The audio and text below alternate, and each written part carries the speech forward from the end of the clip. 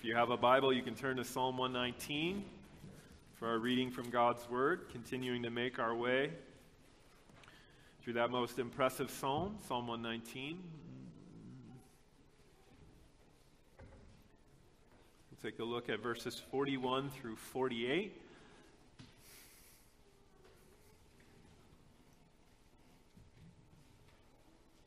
Our participation in the Lord Jesus Christ, even in his exaltation, as Paul wonderfully and bewilderingly remarks that we have been raised up with him and seated with him at the right hand of glory, means that we now have a new relationship to the law. For in his humiliation, Christ was a servant under the law, but as exalted to the right hand, he is now Lord over the law, as it were. And sharing in his life, we too are no longer under the law and participate in his new creation life as those who have been redeemed from the curse of the law, such that now when we look upon the law, we see from that posture of the regenerate heart a vision of loveliness, yearning for the righteousness which it sets forth in its paths in which the Lord Jesus Christ leads us now for his name's sake. And this is, by and large, what we hear on display in Psalm 119. It is a love letter to the law, as a vision of the loveliness of God on display, his righteous and holy character, into which we are now being transformed by the grace that is ours in the Lord Jesus Christ. And so we read Psalm 119, verses 41 through 48. Lend your attention, this is the very word of God. Let your steadfast love come to me, O Lord, your salvation according to your promise. Then shall I have an answer for him who taunts me, for I trust in your word. And take not the word of truth utterly out of my mouth, for my hope is in your rules. I will keep your law continually forever and ever, and I shall walk in a wide place, for I have sought your precepts. I will also speak of your testimonies before kings, and shall not be put to shame, for I find my delight in your commandments, which I love. I will lift up my hands towards your commandments, which I love, and I will meditate on your statutes. Thus far, the reading of God's holy word. And if you'd like, you can turn in the New Testament to Hebrews chapter 1. Continuing through the Westminster Shorter Catechism, which you can conveniently find in the back of your Trinity Psalter hymnal.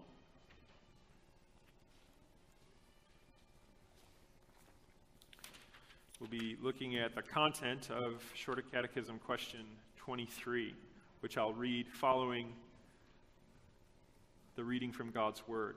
But I'll invite you to join me first in prayer.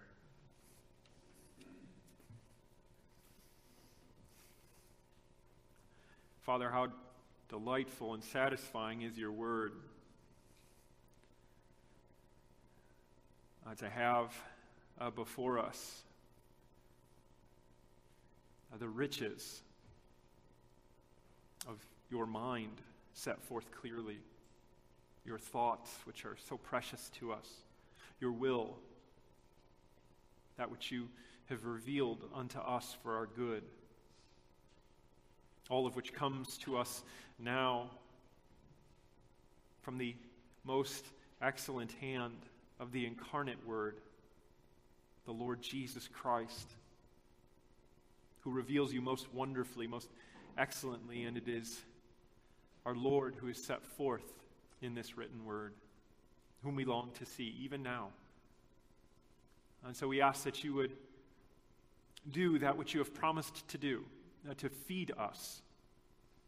For we are your people, the sheep of your pasture. We have not made ourselves, we belong to you.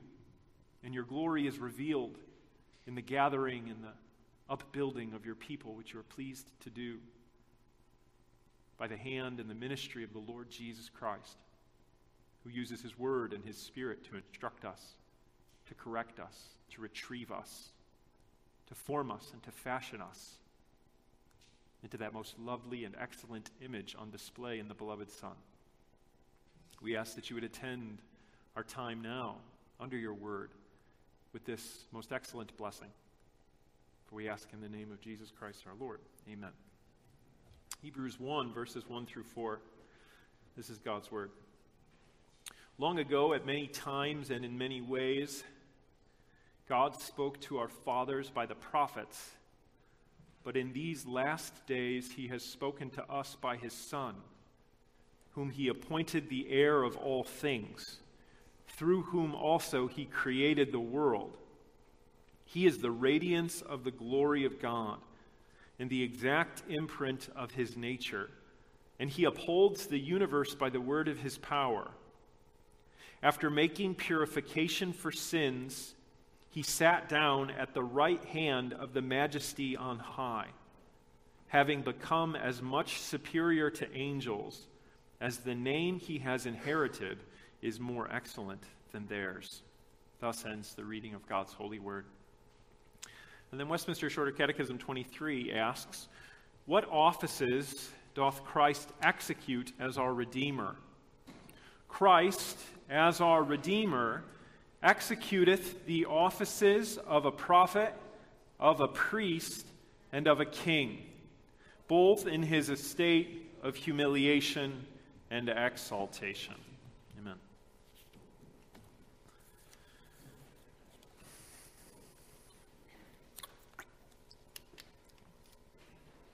I'm not sure what you remember when you think back on your days in high school. I remember a lot of things from my days from high school, but most suitable to this introduction, I remember ridiculous T-shirts. It was like when you went to school in high school, you would basically revel in wearing the most ridiculous T-shirt that you could find. There was a sort of pride in it, or maybe it was just the circles that I ran in. Like the most obscure T-shirt you could find at a thrift store sort of sets you apart. There was one T-shirt, I remember it vividly. Perhaps you encountered a similar variation in your high school. It said, Jesus for President. Did you encounter this T-shirt in high school? I didn't know enough at the time to try and pull the wearer aside and say, they kind of tried that once, it didn't work. In fact, it led to him being crucified. As silly and misguided as it is, there is an element, a grain of truth that I'd like to redeem once more for the purpose of this introduction. What do you think of when you think of the Lord Jesus Christ? I think there's a certain vulnerability in thinking of him in remarkably and appropriately intimate and informal categories. Jesus, you'll see this on bumper stickers, right? Jesus is my bestie. Jesus is my co-pilot. And again, there's a grain of truth to those things. Jesus Christ himself says, I no longer call you servants, I call you friends. And so there is a remarkable appropriateness to that. There's also the sense in which Jesus Christ is the husband of the church, which is an incredibly intimate designation. What Westminster 23 sets before us is perhaps a strand of understanding our Lord that can get lost, particularly in our day and age, which eschews, distances itself from formalities. Anything whiffing of a formal nature is designated as insincere. It's designated as somehow inauthentic or less than ideal. How often do you think of the fact that Jesus Christ saves you by virtue of an office that he holds? Not entirely unlike the office of president. It's a formal role. It's a formal position. We think of him in terms of these intimate relational categories that we have with him, and that is appropriate and right. But what Westminster 23 sets before us is that he is not just a casual redeemer. He is an official redeemer. That this position that he occupies is one that he has not come up with on his own, nor is it something that he seized for himself, but something to which he was appointed. The discharge of which abounds to the glory of the one who designed the office, appointed him to the office, and is reflected in Christ's discharge of the office, which incidentally is your salvation and mine.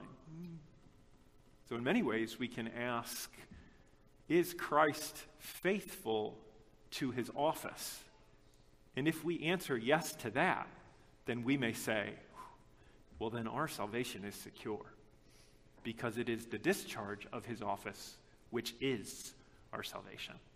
So this evening, we consider that Jesus Christ is no casual redeemer, that Jesus Christ is a perfect redeemer, and that Jesus Christ is an accomplished redeemer.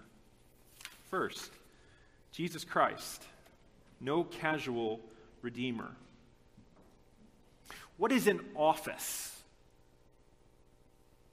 That's how the question opens. What offices does Christ execute as our Redeemer? What offices do we even expect that would be appropriate to a Redeemer? Like we said, we have certain notions of office, certain notions of an authorized position, but likely they're not quick to jump to mind when we think of our Lord, when we think of Jesus of Nazareth. So let's define office. An office is a divinely appointed position with specific functions and duty to which God appoints and equips for the discharge of. There's a number of elements in that, isn't there? God designs the position, God defines the position, and God appoints to the position. And we see this all in Hebrews chapter 5. If you'd like, you can turn to Hebrews chapter 5, verses 1 and following. For every high priest chosen from among men is appointed to act on behalf of men in relation to God, to offer gifts and sacrifices for sins. He can deal gently with the ignorant and wayward, since he himself is beset with weakness. Because of this, he is obligated to offer sacrifice for his own sins, just as he does for those of the people. And no one takes this honor for himself, but only when called by God, just as Aaron was. So also Christ did not exalt himself to be made a high priest, but was appointed by him who said to him, "You are my son. Today I have begotten you." As he also says in another place, "You are a priest forever, after the order of Melchizedek." And so we can use this passage as a window into what an office is. Here, the specific office is that of a high priest, that of a priest. And you can hear it throughout the passage. Men didn't come up with this. God came up with this. God designed this. It has specific functions that are non-negotiable as far as men are concerned. It's not as if a priest under the Old Testament got into the position and thought, you know what, this could use some renovation. I don't like where this company is heading. Let's get innovative. Let's get creative. I feel like we could do a lot more for our public persona if we implemented a social media campaign, if you will. No, one was confined, one was bound to the parameters of the position. Why? Because they were divinely sketched out. God appointed the office, but not just that. He appoints the man to the office. Every priest chosen from among men is appointed.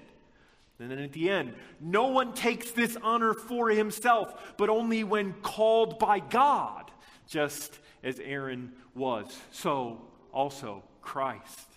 You see here the integral components to that notion of office, to that notion of a formal position. in the setting forth of the position by God, in the defining of the responsibilities and the duties of the position by God, but also the installation of God's man in that position for the responsible discharge of those responsibilities. So then when we consider the history of God's people stretching back under the Old Testament, what offices do we see there? What offices come to be associated with this one figure, the Christ?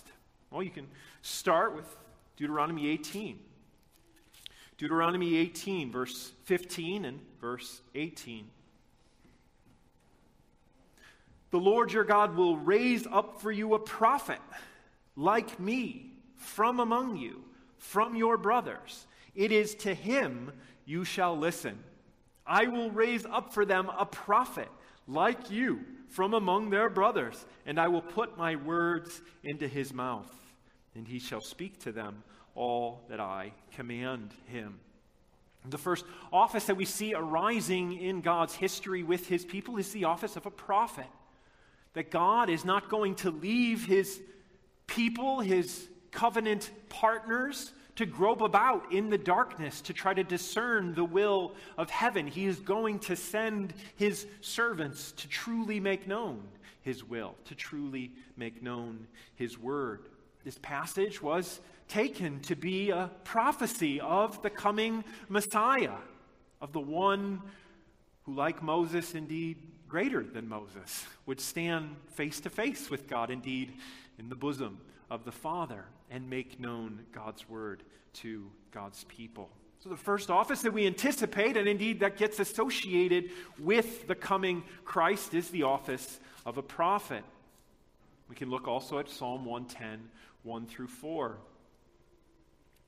The Lord says to my Lord, sit at my right hand until I make your enemies your footstool. The Lord sends forth from Zion your mighty scepter. Rule in the midst of your enemies. Your people will offer themselves freely on the day of your power in holy garments. From the womb of the morning, the dew of the youth will be yours. The Lord has spoken and will not change his mind. You are a priest forever after the order of Melchizedek. We see the confluence of these two orders, these two offices in this mysterious figure, Melchizedek, who was both priest of God Most High, but also king of Salem. His name means, my king is righteous, and as king of Salem, he was king of peace. This confluence of the two offices of both king and priest, glimpsed in this mysterious figure, and here in this messianic text used to frame what God's people were to expect of the Messiah, one who would wonderfully be both priest and king, fulfilling the office of a priest, representing man in God's presence, but also fulfilling that office of a king, bringing God's righteous rule onto earth and bringing human subjects into the blessedness of heaven, as it were, where the angels do his will in an instant. And this, indeed, is our blessedness. And so the Old Testament itself invites us to consider the coming Redeemer, the coming Savior, under the specifics of these offices, under these formal positions to which servants of old were equipped and appointed, all of whom anticipated that most excellent appointment of the one known before the foundation of the world, appointed before the foundation of the world, who most perfectly executes this as our Redeemer, prophet, priest, and king. It is the Lord Jesus Christ in his appointment unto and fulfillment of the office of Christ, the office of the Christ, exercising the offices of prophet, priest, and king, which is our eternal salvation.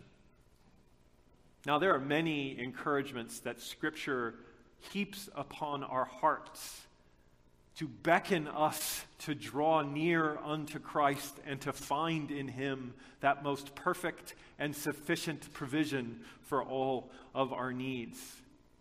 And the doctrine of the offices of Christ and his faithful discharge of them is yet another encouragement. Jesus Christ has come to save sinners, not as a casual endeavor, not as something he thought might be a nice thing to try his hand at as a hobby, but as a formal appointment by God, as a divine institution set forth for the sure redemption of God's people. There is great encouragement to our faith in this, for we are left with the question that we started with. Is Christ faithful in this office? The answer is, most assuredly, he is. Well then, beloved, our salvation is secure, for this is what he was appointed to do as the Christ. Even human appointments unto office are not taken casually. Our earthly existence is full of elevated offices that come with remarkable responsibilities and duties, such that solemn ceremonies and solemn oaths attend them.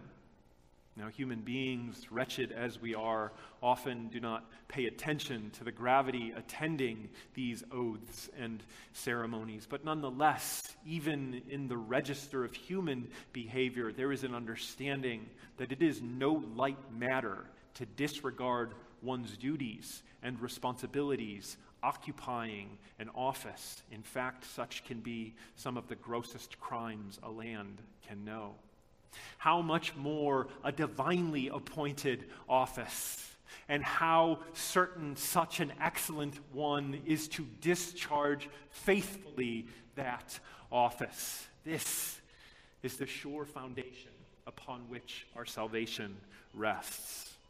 But we can also point out that the notion of Christ as a formal Redeemer, as an official Redeemer, is one who is occupying an office in terms of the salvation that he brings home to our hearts and minds. This must lend itself to the appropriate weight and tenor of our love and trust and loyalty to Jesus Christ.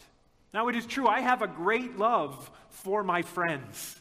I can look at men with whom I've grown up, I've known for years, and they've been faithful brothers in the Lord. I can look at them with love and with trust. But there is no formal bond between us, as it were. There is nothing binding of a nature that is not relational that attends that bond. I told you I've been reading The Once and Future King. I'm kind of on a King Arthur kick. Guinevere loved Arthur, though she was unfaithful to him. That's really hard for me. That's a really hard part. I don't want to spoil the Arthur story for you, but Guinevere is not faithful to Arthur. But set that aside for the purpose of this illustration. She still loves him, and there's a conflict in her. But she loves him as her husband, and yet he is still her king. That relationship between the king and the queen exists on both coordinates. Arthur is her husband, and they exist in that intimate capacity. But he is also her king. Her loyalty to him is not just that of a wife to a husband. Her loyalty is bond as that of a subject to her king, lending a layer of gravity to that bond which exists between them. King Arthur instituted a round table such that his knights might not be bound up with their feuds of jealousy, and he himself stood among them. But there was only one king. There was only one to whom all had to bow the knee and give an account as they returned from their various exploits, and it was Arthur. Jesus Christ is our king. Yes, he is our husband, and he has taken us to himself, and we enjoy him in a pure and intimate capacity as we are one with him, in union with him, but he is our king. He will always be our king, and he is a most blessed and beautiful king, one to whom swearing fealty, loyalty, is a privilege and a joy. The first time Lancelot met Arthur, he loved him. He saw in him a beautiful ideal, one which he delighted to consider laying down his life to advance.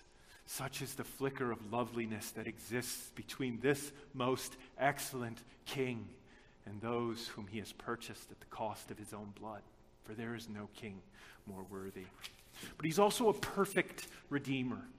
I'm not going to go into this point for long, not only because I already went too long in the first point, because sometimes I get carried away, but also because the next few questions are going to unpack this. Why these offices? Why prophet, priest, king? Is this just something that happened to galvanize in the course of Old Testament history that Jesus said, well, I just got to fulfill this?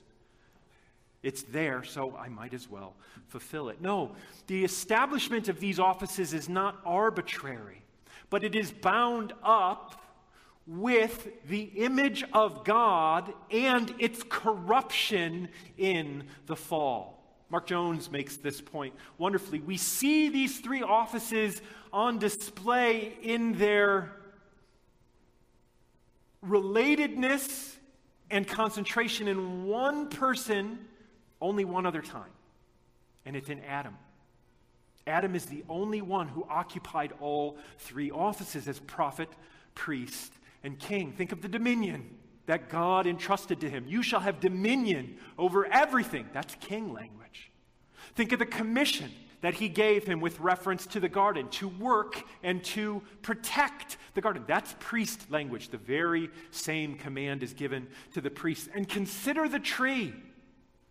Consider the trial that took place between the human person and the imposter God.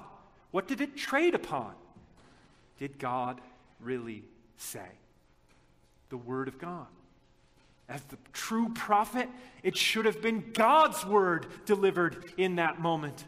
As the true priest, he should have been expelled as a foul intruder into that holy arena. And as God's prophet, priest, and king, execution should have come upon the head of that foul serpent in loyalty to God's holiness, righteousness, and fulfillment to that office which he had been entrusted. Instead, what happened? Failure. A world plunged into sin and misery, and we see now the human condition played along those very three lines. Human beings are deceived, devoid of truth, blind, deranged, ignorant. It is a matter of the intellect. But we're also estranged, unrighteous, befouled, expelled from that holy arena, and also tyrannized under the dominion of sin. Thus, we see the human plight, the human condition playing out along these three lines: devoid of truth, in need of a prophet; devoid of righteousness, in need of a priest; estranged from God, in need of a priest; in need of reconciliation, which is what a priest did; and subject to sin's tyranny, sin's power, and indeed the tyranny of the devil, in need of a king to free us, a king to rule over us in holiness. Christ as prophet, priest, and king is the perfect provision for the specifics of our sinful plight, which our first prophet, priest, and king had plunged us into. Charles Hodge says, "We are enlightened in the knowledge of the truth. We are reconciled to God by the sacrificial death of the Son. We are delivered from the power of sin and Satan and introduced into the kingdom of God, all of which supposes that our Redeemer is to us at once prophet, priest, and king. This most excellent person is seen in his most excellent provision for our most pressing need and helplessness in how we have fallen because of sin. But notice how presenting him in terms of these office also shapes our expectations of what we are seeking from the Lord Jesus Christ. For these offices are the very things that he has come to discharge. I think perhaps we approach Christ with a nebulous sense that, well, whatever we need or can think of at a given moment, he'll give us. Please give me a good parking spot. Now, there's again a grain of truth in that the Lord cares about all your worries and concerns, big and small, but the presentation of our Savior in terms of these offices frames our expectation of Christ's ongoing work. We can expect him to continue to sanctify us in the truth. His word is truth. We can expect him to provide that cleansing of conscience through the sprinkling of his blood, which he alone can supply, for he alone possesses the righteousness and indeed offers himself as a righteous sacrifice in our stead. And he alone can free us from that sometimes seemingly unconquerable power of sin, that remarkably devastating influence of the world and the devil. It is Christ who promises that his reign will never fail, and that our blessedness is enjoying that reign more and more as we grow in understanding. And last, we can consider that Christ is an accomplished Redeemer. And once more, I'll be brief on this. It closes by presenting these offices being carried out in two estates. Two states. What is a state other than Indiana, Minnesota? No, a state is one's position or status with reference to the law. One's position or status with reference to the law. And thus we distinguish between two estates in Christ's career, commencing with the incarnation.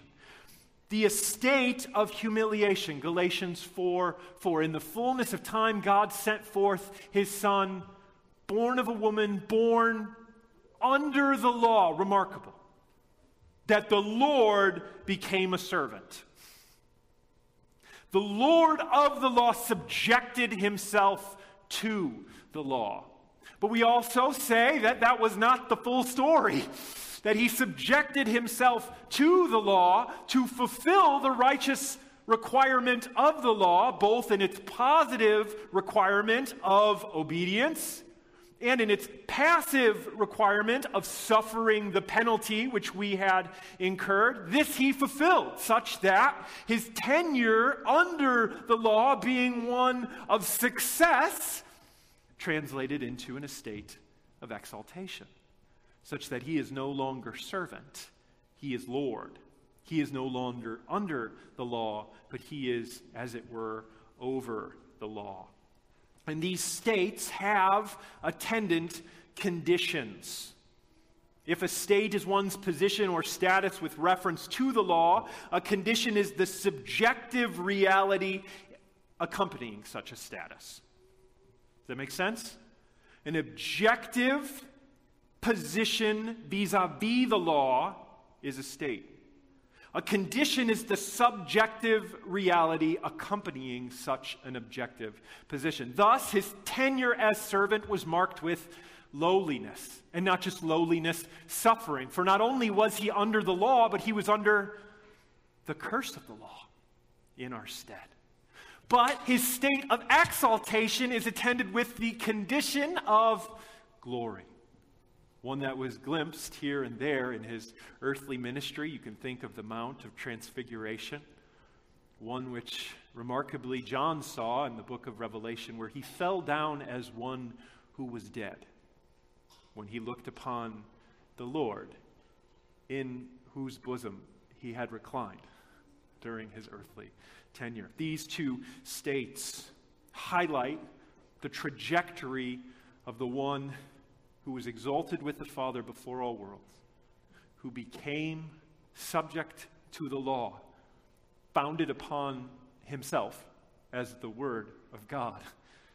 Fulfilling that tenure under the law, he became exalted to the right hand of God. And this is the trajectory that Paul marks out for us in that remarkable passage with which we're all familiar from Philippians chapter 2. Paul writes, "Have this mind among yourselves, which is yours in Christ Jesus, who, though he was in the form of God, did not count equality with God a thing to be grasped, but emptied himself by taking the form of a servant, being born in the likeness of men.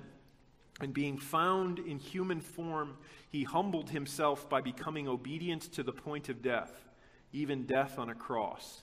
Therefore, God has highly exalted him and bestowed on him the name that is above every name, so that at the name of Jesus every knee should bow in heaven and on earth and under the earth, and every tongue confess that Jesus Christ is Lord, to the glory of God the Father." You hear there the two states set forth in our question: the state of humiliation, the one who is exalted with the Father, becoming a servant, lowly for us. For that's what he says when he says he became a servant, meaning he became a servant of the law, meaning he bound himself to discharge its requirement. A servant that led him not to a life of ease, but one of suffering, for the law generates curse. And indeed, the most egregious sufferings conceivable, as he went to that terrible tree to fulfill the law, to lead us into righteousness, to lead us into glory. Thus Paul says, therefore he was highly exalted. He ties Christ's heavenly tenure, he ties that exalted estate to his success in that lowly estate, to the accomplishment which Christ achieved in that state of humiliation. Thus we find yet another sure footing for our salvation. Is Christ exalted? He is. That means that our redemption has been accomplished. For Christ's exaltation is the declaration of the Father that indeed the Son is the faithful servant who has discharged the mission, who has fulfilled the law's demands. And so once more we ask, if Christ has been successful in the accomplishment of redemption, will he not be successful in the application of redemption? For this is what he now delights to do.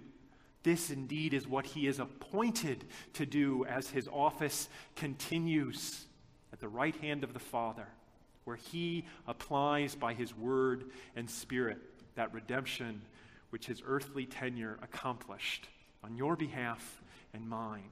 We have no informal Redeemer. We have a perfect Redeemer who has accomplished our salvation. Cling to him, for he is bringing this salvation to pass for us, to the praise of his glorious grace. Let's pray. Heavenly Father, we give you thanks for the riches of wisdom and power and goodness on display in your wise design, on display in the excellencies of Jesus Christ and the redemption that he has brought to pass. We do ask, Lord, that you would teach us more and more to esteem Christ rightly, for therein is our enjoyment of the blessedness which is ours. We know that he will bring to pass all that he has purposed to bring to pass, indeed all that you have purposed to bring to pass, Lord, and yet you still teach us to seek it. You still teach us to yearn for it, to ask for it. And so we would ask, Father, for the grace to seek it rightly with understanding and faith. For this is your good purpose. And we ask in Christ's name, amen.